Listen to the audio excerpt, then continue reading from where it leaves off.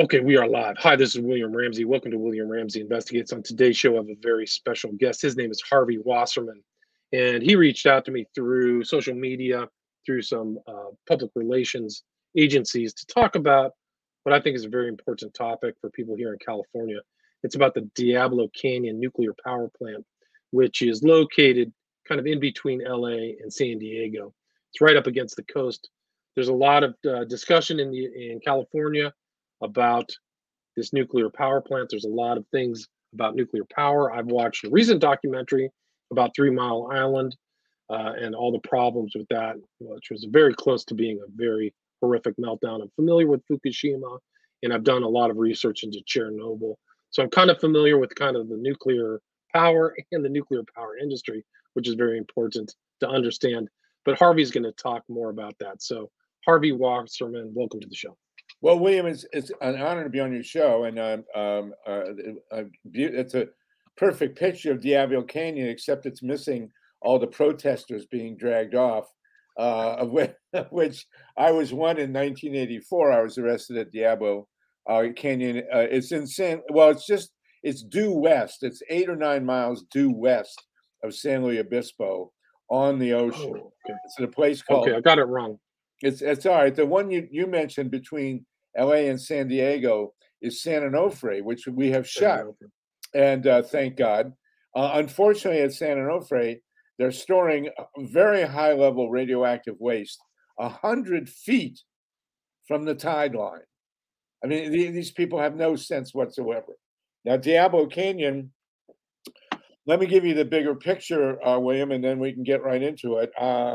As fate would have it, I actually did a report on nuclear power in 9th grade. It was 1959. I had gotten a book called Our Friend the Atom by Walt Disney, and I cribbed it for a report. So from 1959, when I was 14 or so, I knew a bit about nuclear power. But then in 1973, I was living on a farm, an organic farm in western Massachusetts, due west of Boston, due north of New York City.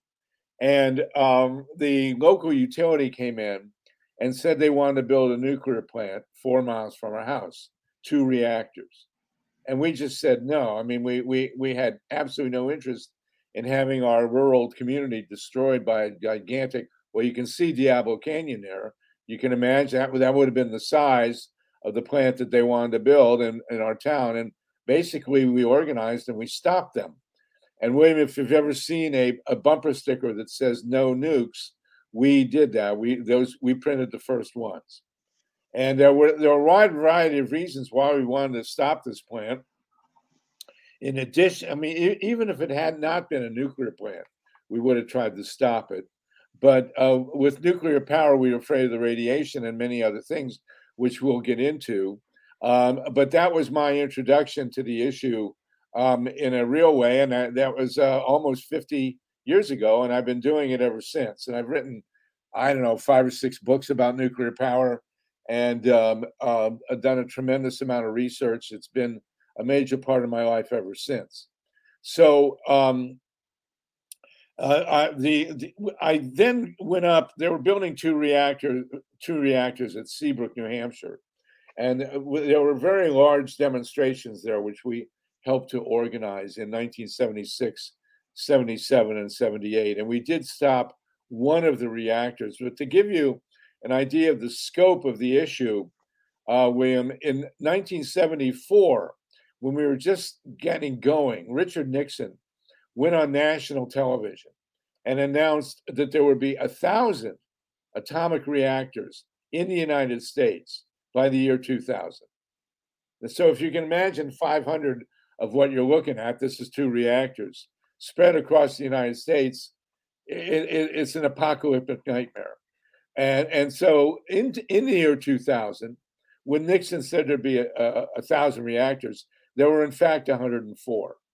And of the 896 that didn't get built, most of them were stopped by citizen opposition and by the bad economics of nuclear power.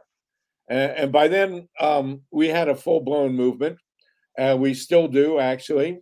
And to bookend it, and we'll go in more in detail in the middle, these two reactors you're looking at are right on the beach. As you can see, that's the ocean there. Even before it opened, when it was still under construction, they put some pipes into the water where you see the outtake. And the pipes had copper residue and killed the entire abalone population in that beach area before the reactors ever opened, for God's sakes. So now those reactors, they opened in 84 and 85. So they're pushing 40 years old. And in 2016, a deal was cut. This was an unprecedented deal, but very important, between the utility company, Pacific Gas and Electric, which is a criminal operation, by the way, and we can talk about that, the local citizens, the union, it's a unionized workforce, the environmental groups, and the state. And the deal was made to shut these two reactors in 24 and 25. There are a number of reasons for that. The cooling system, you can see there are no cooling towers there. So the water comes in through intake pipes, goes through the reactors, heated about 40 degrees, and comes out where you see it. It's illegal in California because it raises the temperature of the water way beyond the legal limit. And so Diablo, we had court decisions saying that Diablo would have to build cooling towers to continue to operate. So PG&E had a major incentive to shut the reactors because they didn't want to. Cooling towers cost a couple $2 billion at least, right? And then there are other issues involved. Number one being that an atomic reactor that's 40 years old is going to be very, very dangerous just on the face of it. I mean, Chernobyl, which blew up, and 3 Mile Island, which almost blew up, were very new reactors, less than a year old. This one is pushing 40. It's ancient technology, right? It's old technology. Oh, well, old nuclear technology. The entire nuclear, one thing people got to understand about the entire nuclear power industry, when you say nuclear power, people think high tech. In fact, the average age of the 92 reactors still operating in the United States is 39. Next year, they'll all be on an average 40. The youngest reactor in the United States, big one, is at Watts Bar, Tennessee. And they began construction there in the 1970s. They finally opened it in 1994. But all the reactors in the United States were designed pre-digital, before computer technology really came on. And they've all been retrofitted. The computer technologies in every reactor in the U.S. is a retrofit. It's not embedded. So this reactor, that's a good point. Nuclear reactors are really cool. Well, they're not. As far as I'm concerned, they're very hot, actually. But the tech is so old now, something's liable to happen. So one of the major things that happens to atomic reactors when they operate for a long time is they get embrittled. Now, if you inside both those domes there is a reactor pressure vessel. It's like it's a cylinder, and it's 6 inches thick of stainless steel, and it contains the atomic reaction, which is 571 degrees Fahrenheit minimum, right? But what happens is over time, stainless steel, if you expose it to intense heat, radiation, and pressure, the molecular structure of the steel will lose its resilience. That is called embrittlement, because what happens then, in a worst case scenario, in a meltdown, which we saw at Fukushima and at Chernobyl and at 3 Mile Island, actually, you have to pour in water. That's the high-tech solution to shutting down an out-of-control chain reaction, is they dump in water. But if the reactor pressure vessel is embrittled, and it will be super hot in the middle of the meltdown, and if you pour water into it, if it's embrittled, it'll shatter. Under ideal circumstances, it's supposed to keep its integrity, but it won't if it's embrittled. So God forbid you should have a meltdown. And I don't know which one of these is unit 1 or 2, but one of them, unit 1, is significantly different than unit 2. It was built earlier, obviously. And in the process of building it, they discovered that some of the amalgams that they were using to weld key parts of the reactor infrastructure were not good. They contained copper and they had other problems. So after TMI Unit 1 was built, the Nuclear Regulatory Commission discontinued that kind of welding material. So it's good for other reactors, but it's not great for TMI Unit 1. I mean, Diablo Unit 1. So, and all reactors in the United States, to a certain extent, are embrittled. And they're all, as I say, pushing 40 years old, somewhere between 25 and 40 years old. And embrittlement is very, very serious. It was, oh, there's a great question from Keith Sweet. Who owns the insurance? You ready for this? You do, because no private company in the first reactor, commercial reactor, opened in the late 50s.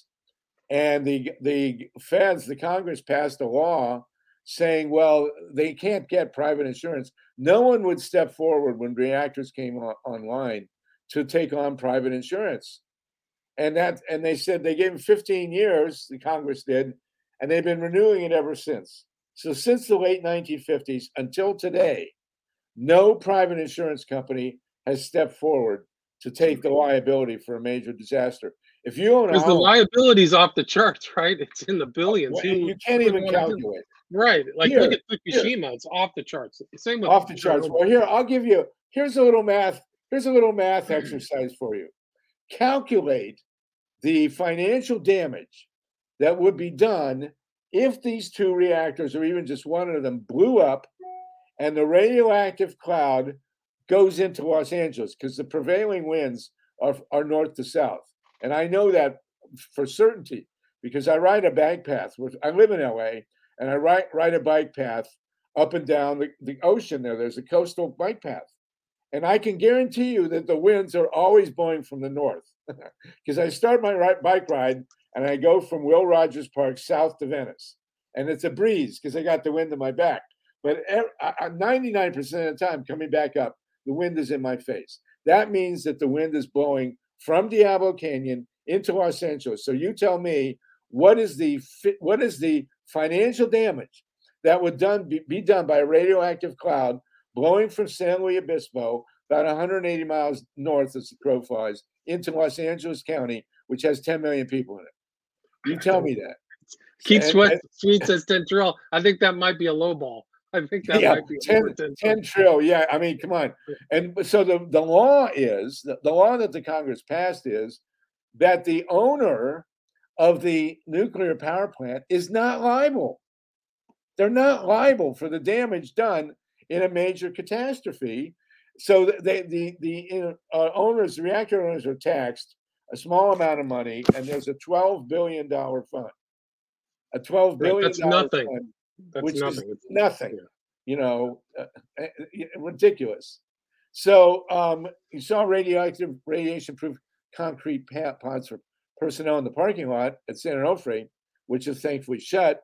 Those pods actually are probably radioactive waste pods. What they've done is they use big cylinders, and they stand up these control rods. I mean, these fuel rods that are used, that are spent, and they're supposed to sit there for 10,000 years. Very, very reassuring. I mean, this thing is right on the ocean. Diablo is 65 feet high. That bluff there. So you're going to take a pretty big tsunami, but eventually it'll get there. The ones at San Onofre are right on the ocean. I mean, how insane can you be? I'll tell you how insane you can be. You can be as insane as you want to be if you're not liable. So, right. That's amazing. So the liability of the federal government, in case, there it is. That's San Onofre, and you can see it's right on the ocean. That's where all the radioactive waste is. I'm not sure where the pods are. It might be here, but you know, the owner, Edison owned San Onofre, and PG&E owns Diablo Canyon. God forbid there should be an explosion there. They don't care. They're not liable. They're not. It's So just unbelievable. Yeah. how good a job are they going to do taking care of these reactors? Now I'll jump ahead a little bit and tell. Yeah, well, GUGAPLWX, you got it. We can. I don't know if we can use the word that Bill Barr used at the hearings, the January 6th hearings, but BS, you know. So Right. the simultaneously in the big picture, and we can go into greater detail on the nukes, but when they came at us in 1970s, and when we said we don't want to build nuclear plants, our opposition would say, well, what are you going to do for the power? And we said, well, wind and solar. I got to tell you, we really didn't know what we were talking about. But that was convenient and looked good. And little did we know that we had birthed or helped birth $1 trillion industry, because wind and solar just went straight up. I mean, nuclear power has a reverse learning curve. The longer it's with us, the worse it gets. I mean, it's just ridiculous. And the costs nuclear reactors have been going up and not down. Yeah, PG&E is not only a terrible company, Joker 37, it is a criminal company. PG&E has pleaded in 2 separate cases guilty to involuntary manslaughter. The first case was in after 2010. They blew up a whole neighborhood in San Bruno because they didn't carry their gas pipes. They killed 8 people, for God's sakes, destroyed 19 homes. That's one. And then the second one is their faulty wiring and various infrastructure problems caused the major fires in Northern California that completely destroyed the town of Paradise, which Trump called pleasure, and killed 80 people. I mean, how would you like to die in a forest fire caused by a utility company? So it's close to 100. You're right, Joker. The official No, number that is. means you're 100. You're 100%. That's kind of like internet Okay. nomenclature for you're batting 100. All right, You're thank doing you. that's So basic. simultaneously with our fighting nuclear power has been working for the rise of the solar and wind industry, which in the last decade has been joined by a big battery industry and LED lighting. I mean, LED lighting came out of nowhere. No one was we didn't know anything about LED lighting until like what 10 years ago, and now it's taken over the whole country. So the bottom line is that what we advocated green power, or what I call solartopia, and I have a book called Solartopia, and it's the name of my website. Anybody want to get in touch with me? Solartopia.org. But let's put it this way: if you'd have taken where wind and solar are now, in terms of cost and effectiveness and so on, and said in 1970s that that's where it would go, nobody would have believed you. The curve for the efficiency and cost effectiveness of renewable, well, especially solar and wind, and now batteries and efficiency, is just straight up. It's phenomenal. And so the reality is that we And they're can't. actually, just to let the audience know, the battery technology is about to get even more strong based upon what they've learned about batteries, because the single state, solid state battery will be even stronger than the current lithium batteries. So the Well, next generation will be incredible. yes, and the big challenge is going to get off lithium and cobalt. If we can get out of lithium and cobalt, then the batteries will just go, sky high again, and that's a big deal. With solar, you do have some rare earth. Again, it's lithium. With wind, you really don't. I mean, windmills have been around forever, basically. The first electric generating windmill was actually invented by a guy named Charles Brush in Cleveland in the 1880s. So that technology has been with us 140 years. The first photovoltaic controlled experiment was also in the 1830s or 40s, actually, even further back. But the first photovoltaic cell was built in the Bell Labs in the early 50s. And that one, you can still see that one. That goes around. There are fairs where you can hold the first photovoltaic cell, and it still generates electricity. It's degraded quite a bit, but it still works. The second one went up on a satellite. That's what they built it for. But we are fighting now in California to preserve the rooftop solar industry and to get offshore wind. And there are, and they talk about jobs in California alone. There are 70,000 people working in the wind and solar industry. It's becoming one of the biggest employers in the state. There are 1,500 people working at Diablo. So what are we talking about here? You lose 1,500 jobs at Diablo, fine, they'll be replaced by 10,000. And all the numbers now are on our side. I actually advocate at this point in time a totally free market in energy. If we got rid of all the subsidies for nuclear, for coal, for gas, for oil, for wind, for solar, wind and solar would take over in a minute. No, there is not another technology on the market today, not even so-called cheap natural gas, that can compete with wind and solar. These two reactors, and again, this is so infuriating. People want to keep them open. These two reactors lose $3.5 million a day. The power that's generated at Diablo Canyon every day is $3.5 million above market. So it costs $1 billion to keep these two reactors open over cheaper energy. It's ridiculous. Doesn't make sense. It's like a misapplication of cost. It's incredible. And you're not even talking about the waste that's involved too, because the waste is a very serious issue. Can you discuss that? Yeah. So inside the reactors, you may be able to get some fuel rods up here, William, if Google around. But inside the reactor are fuel rods.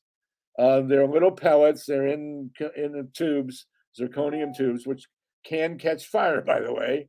And here we go. This is the most that's Canadian, and the ones in the middle there, transmutation and nuclear energy. That's what they look like, and they're in arrays that are they're spaced. They have to be spaced from each other. The fuel rods can't be touching. There you go. But I think they're about 30 feet high in general, something like that, maybe 6 or 7 feet across. And but each fuel rod in there gets intensity radioactive. That's the point. And then after a while, really only a couple of years in some cases, they're not radioactive enough to sustain the heat of the chain reaction that's needed to make the plant work. So they're taken out and they're radioactive forever, basically. 250,000. I mean, nobody knows. The calculations are 250,000 years. And there's plutonium in there, which is the deadliest substance ever created by human beings. And you breathe a minuscule grain of plutonium and you will get lung cancer, which has a 95% death rate. So, this is, and there's nowhere to store this stuff.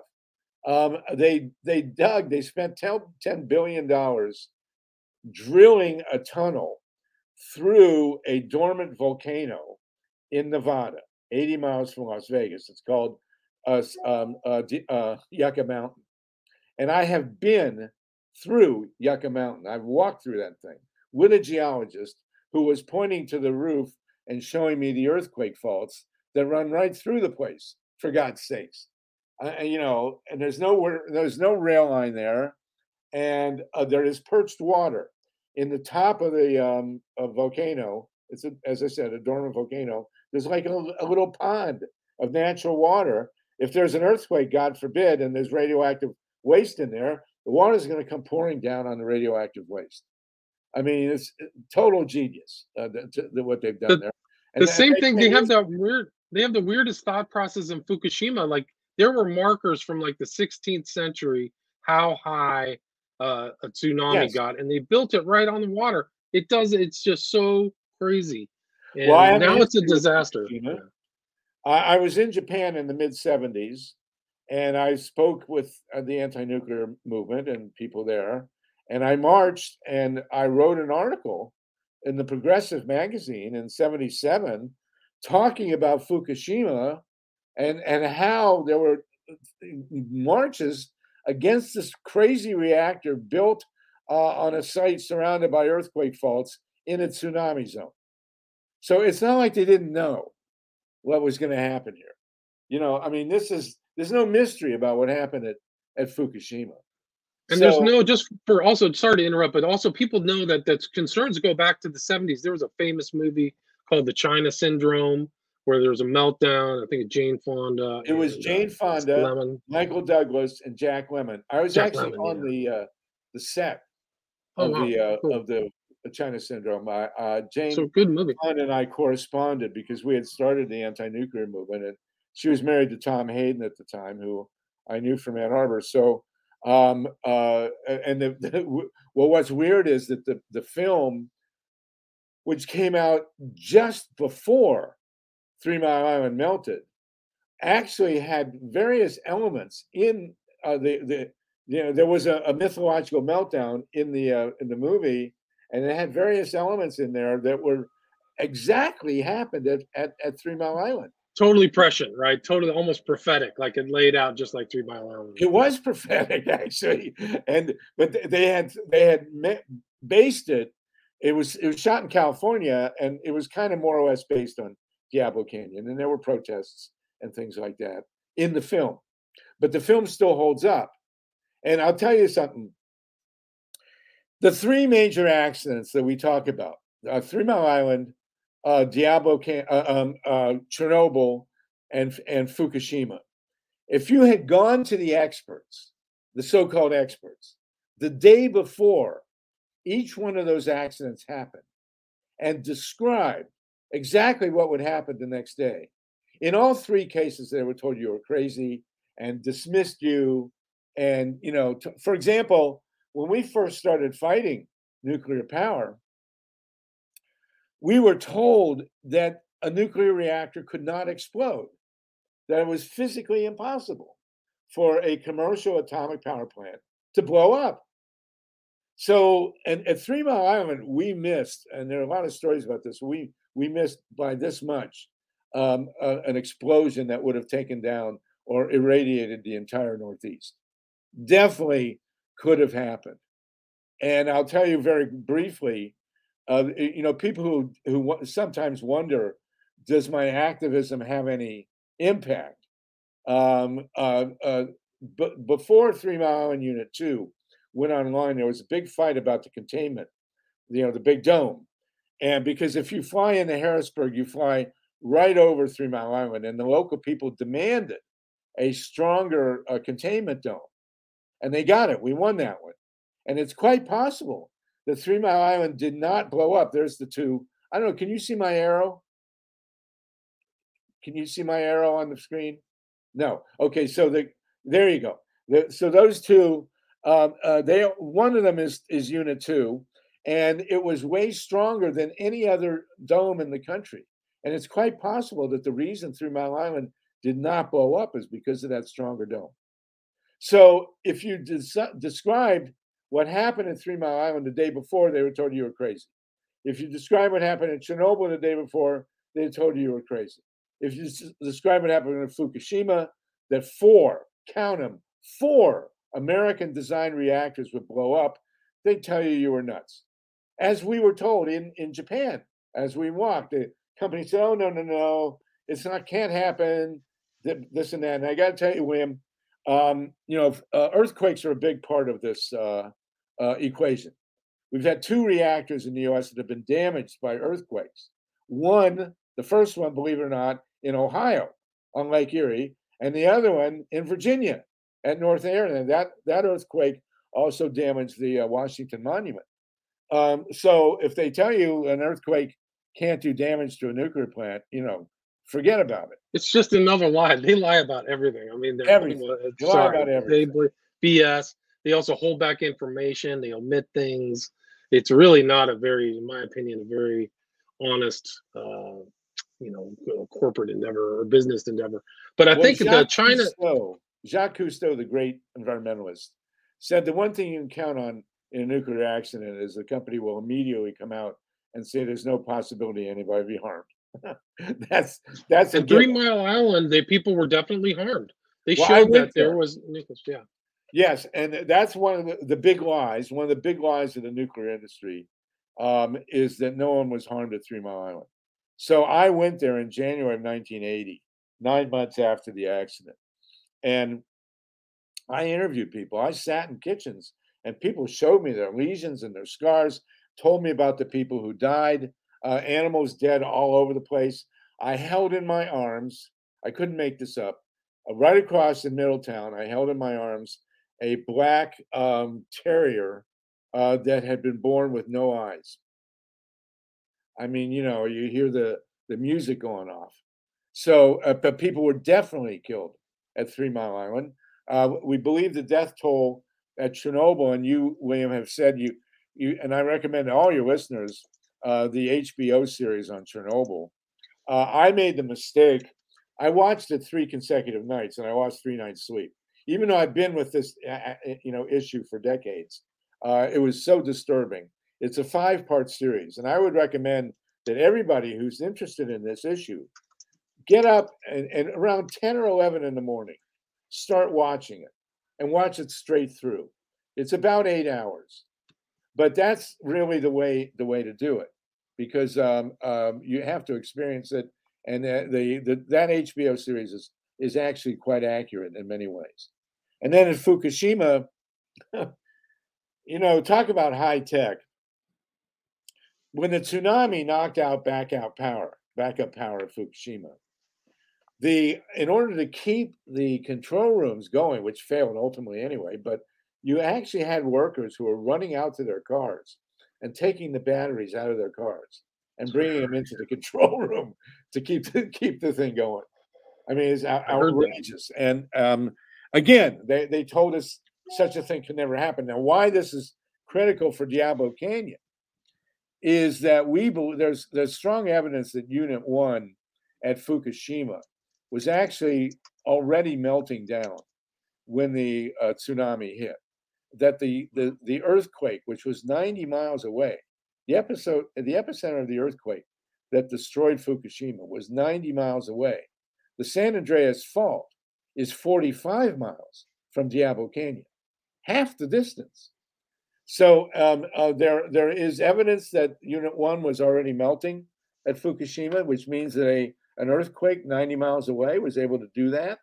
And there are 12, count them, 12 known named earthquake faults in the near vicinity of Diablo Canyon. 12 of them. There's a known earthquake that happens every 150 years in California. The last one, big one in 1850, not the 1906 San Francisco. There was a huge one in 1850 that buckled the earth, and they're waiting for that to happen again.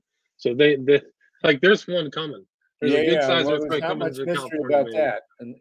And one of the hardest things I ever had to do in this movement, William, was I heard a rumor. They made a movie called San Andreas with Dwayne "The Rock" Johnston, right? And I heard a rumor that they made a movie about the San Andreas Fault destroying California, or at least LA and San Francisco, that did not mention the Diablo Canyon nuclear plant. And I thought, no, they couldn't possibly have done that. And so it was a night of the NBA Finals. The Cavs were playing the Warriors, and I gave that up to go because I figured I had to see the movie to verify. And by God, they made an entire movie about the San Andreas Fault destroying California and never once mentioned the nuclear plant. How do you do that? So what we're looking at now is that the idiots who support nuclear power, and I cannot contain my, there you go. That's a great view. That entire basin was poisoned and now is superheated by Diablo. If Diablo shut down, the whole place would revive. You'd have sea kelp. The abalone might actually come back. And off to the right there is Avila Beach. I mean, people go there. It's a tourist area. It's actually quite beautiful. And then somewhere between the nukes and Avila Beach is where everybody got arrested. That's where the gates to the plant are. So, God forbid, one of the 12 earthquake faults would go off, and you're done. There was actually a Nuclear Regulatory Commission site inspector named Michael Peck. There's nobody closer to a nuclear plant than the guy from the nuclear or woman from the Nuclear Regulatory Commission who lives on site and goes there every day to work or works on site. So Dr. Michael Peck was there for 5 years, and he wrote a report to the NRC saying, look, these reactors will not be able to sustain a credible earthquake from the 12 fault lines. And you got to shut these reactors down, at least to fully inspect or evaluate, because they allegedly didn't know about these fault lines when they built the reactors.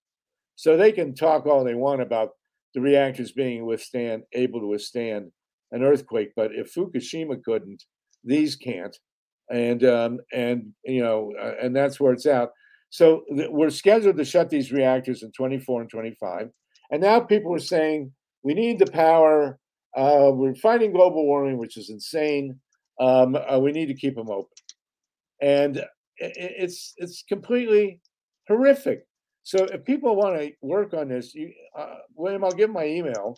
It's solartopia@gmail, SOLARTOPIA @gmail.com. And if you want to work on keeping Diablo Canyon shut, email me. And I will send you a free PDF of my new history book, The People's Spiral of U.S. History. And, and that's your website too. So solartopia@gmail.com is your email. And then your website is www.solartopia.org, right? That's correct. Right. Okay. And people can come to me either way. And, the cost benefit analysis, they don't even come close on cost benefit. Fukushima, this is from John B. Fukushima is still costing billions of dollars. What happens at Fukushima, this happened 11 years ago, 2011, March 3rd, March 11th, 2011. And so you had 4 explosions. Unit 4, thank goodness, they were down for refueling. But hydrogen from Unit 3 apparently migrated into Unit 4 and blew up. But it wasn't a meltdown there. 1, 2, and 3 did melt down. And you have 3 radioactive cores that melted through the RPV, the reactor pressure vessel, maybe through the floor of the reactors. Nobody can.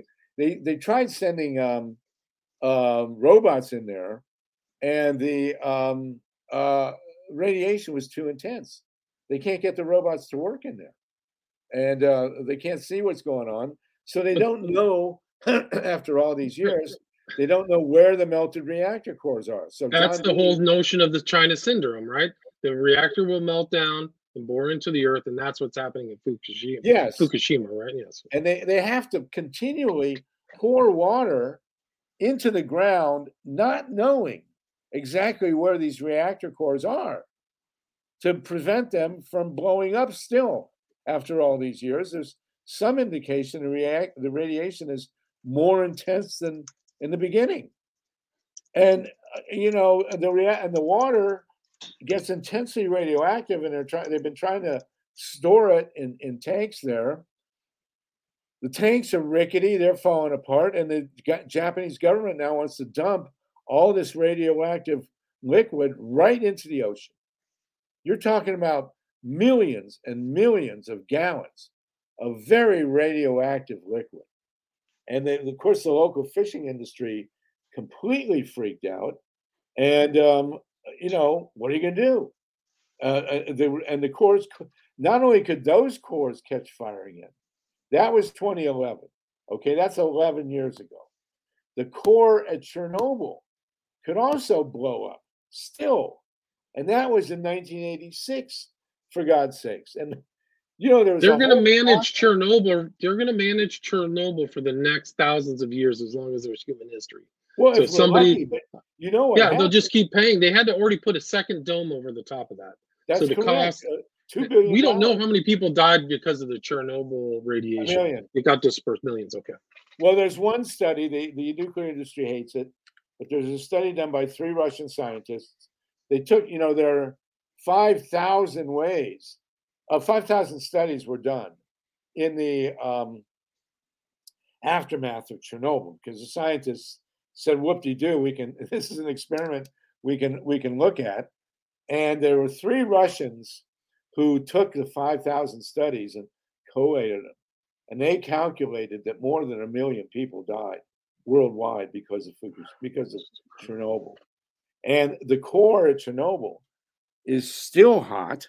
And when Putin sent the troops in he sent them in from Belarus down towards Kiev.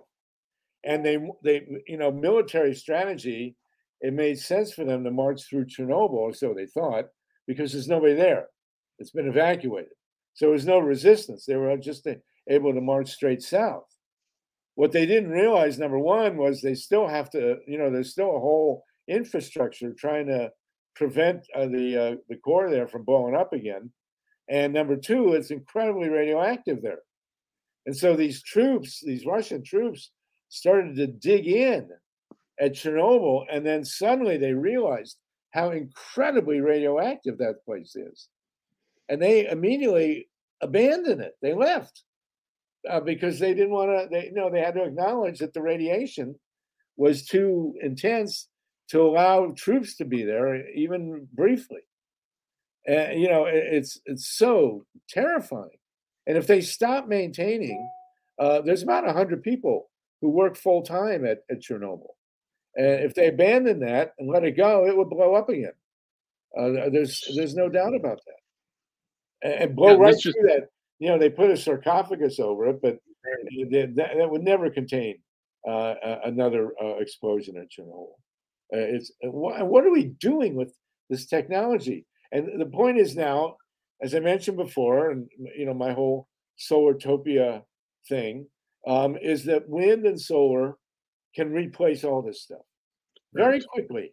If you can do a wind farm, if you get the permits, you can do a wind farm. If you got the windmills, a couple months.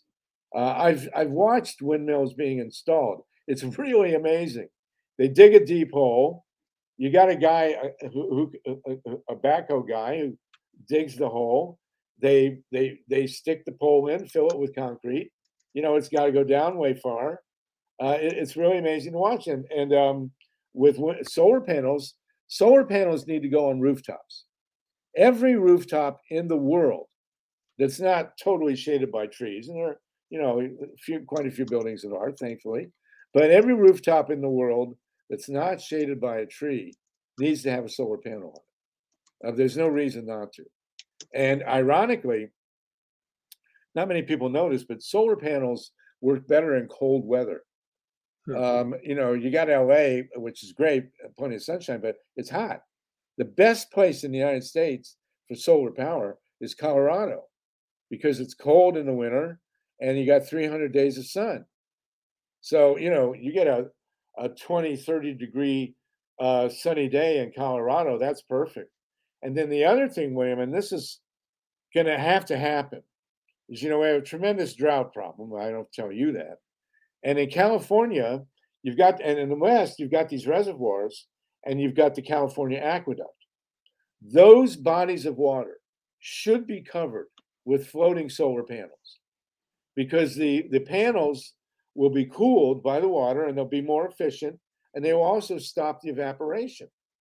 If you cover the California aqueduct or Lake Mead or all these other reservoirs with solar panels that float, and the Chinese have done this, you'll drop evaporation by half maybe even more, and you'll have a natural habitat for the solar panels. It needs to be done. So yes, we have the alternatives. Ironically, the coastal nuclear plants, which are going to be shut, thankfully, hopefully, as soon as possible, those hubs will be transformer sites for electricity coming in from offshore wind. Now, offshore wind is unbelievably cheap and powerful. I went to one of the formative moments that we had. There was a conference at University of Massachusetts in Amherst in 1975. It was called the Toward Tomorrow Fair. It's put on by a friend of mine.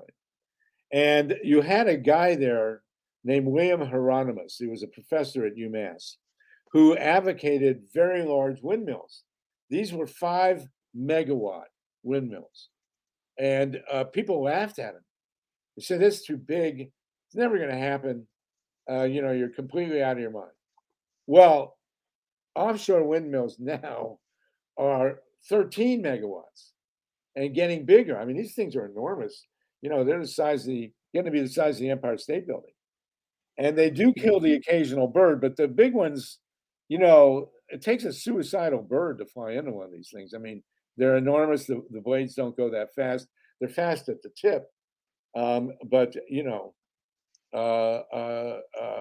there's no reason. Cooling towers kill more birds than windmills.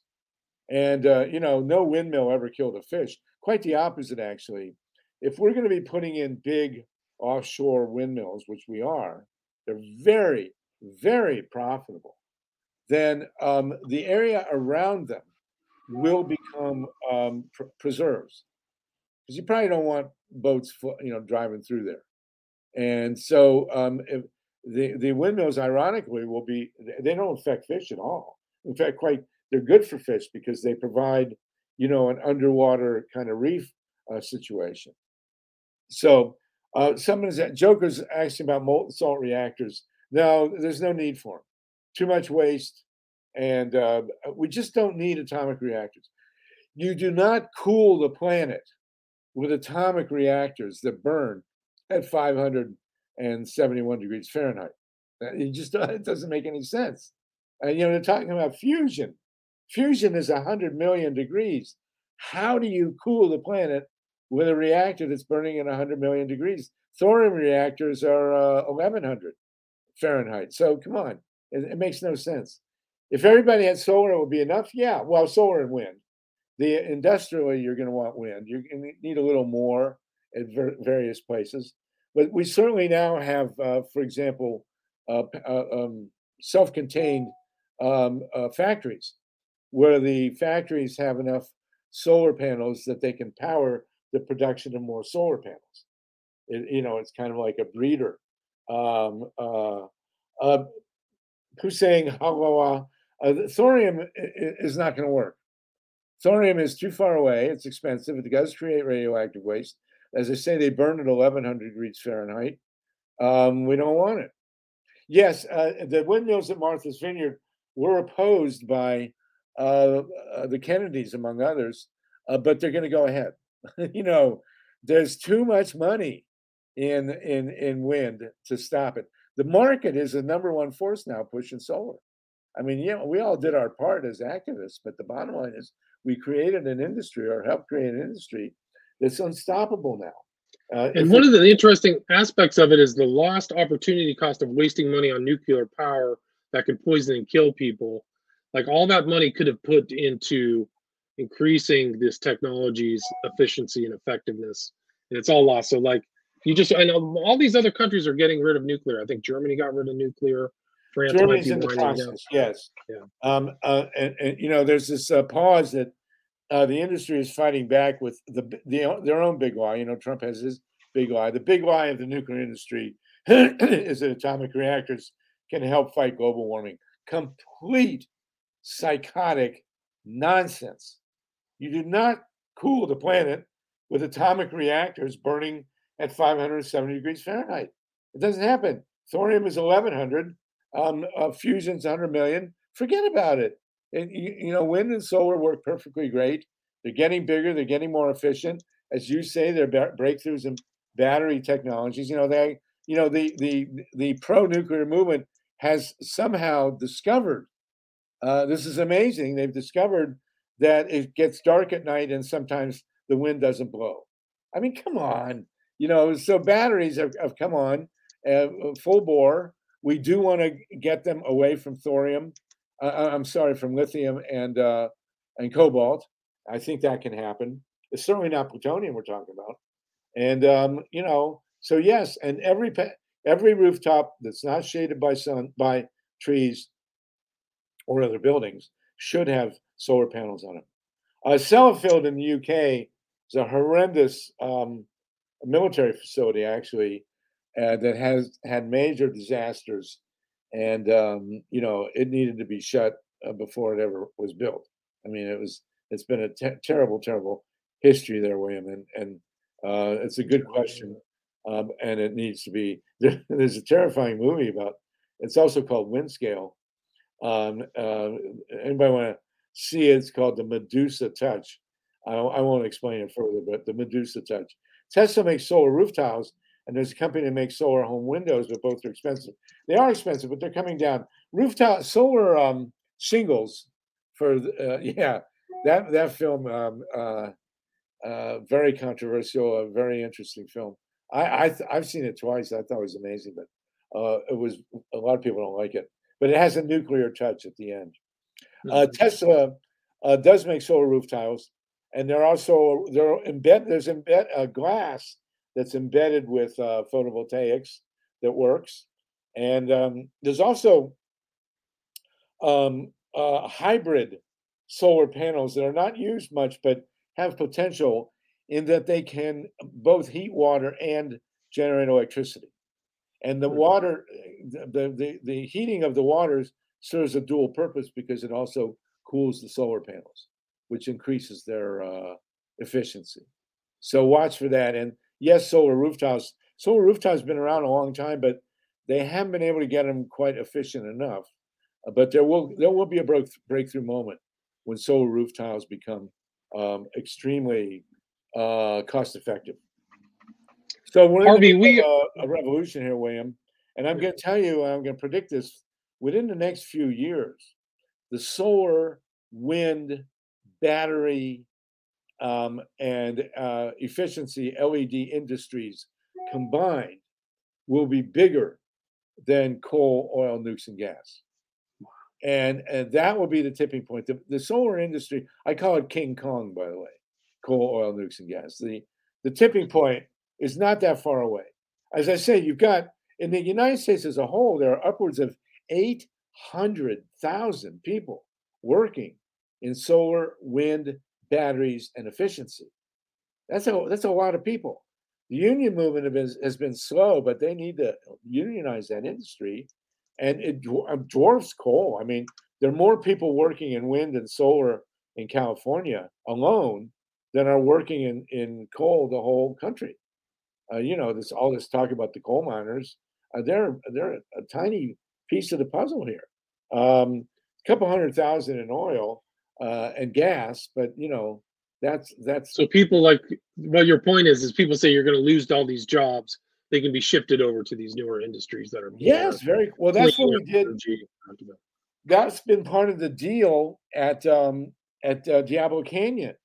The deal to shut Diablo Canyon included retraining for the workers there, so that there would not be jobs lost. A third to a half of the people at a nuclear plant have to stay on to decommission the plant. And you also have an aging workforce. The younger generation, the millennials and the Zoomers, did not go into the nuclear industry. Way back when it was, a sexy thing to do to go into be a nuclear engineer. There's no reason to do it now. And so the millennials and the Zoomers, they're not there. The people running the nuclear plants are older than the nuclear plants. And so when you go to shut one, you got to keep, like I say, a third, half the workforce to shut it down. But the others, as at Diablo Canyon, we made provisions to get them retrained. and they have the skills necessary for engineering skills to do solar. So and So wind. that would be to summarize or summation. Your point is that there's better technologies, less threat to the environment. Shut down Diablo. Oh, absolutely. And the quicker we shut the nuclear plants, the better the odds are we won't have a meltdown.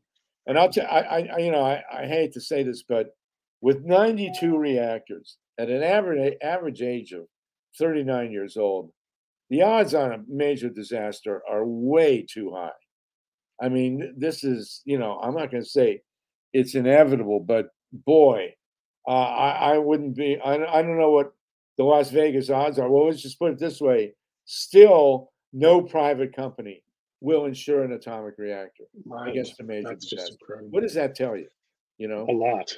Harvey, you are great. Thanks for sharing your knowledge and experience. I really appreciate you coming on. Is there anything you'd like to add or anything you'd like to finish up with? Well, you're great, Share Wayne. I'm really honored to be on this, and Thank you. have me back. We can talk about American history.